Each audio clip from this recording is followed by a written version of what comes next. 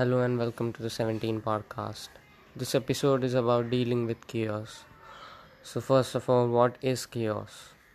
So, when the things around you or the things in your life tend to fall apart, meaning you are adversely affected by those changes that are happening, it is known as chaos.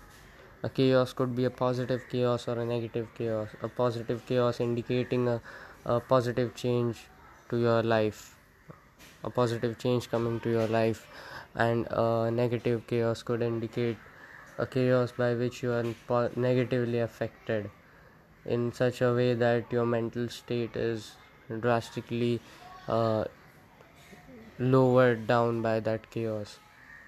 So, what to do when such a chaos strikes you, especially in those hard times in which we are locked down and most of us are anxious about what is going on in the world right now and what will happen when all this ends.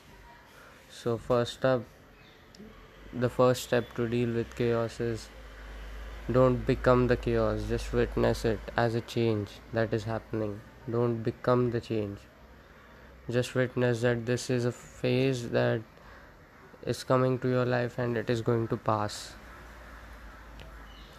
And when it passes, you will be a stronger, a better version of yourself, be it negative or positive chaos. There is struggle at both ends of the tunnel, be it positive chaos or negative chaos. And always remember to be happy and to live in the present moment, because that is what matters.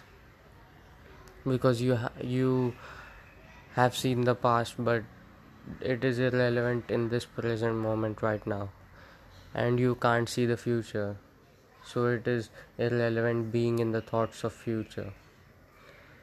Just be in this moment and focus on bettering yourself in every moment and spending these times of lockdown in improving yourself in such a way that you become the best version of yourself when you come out of this crisis.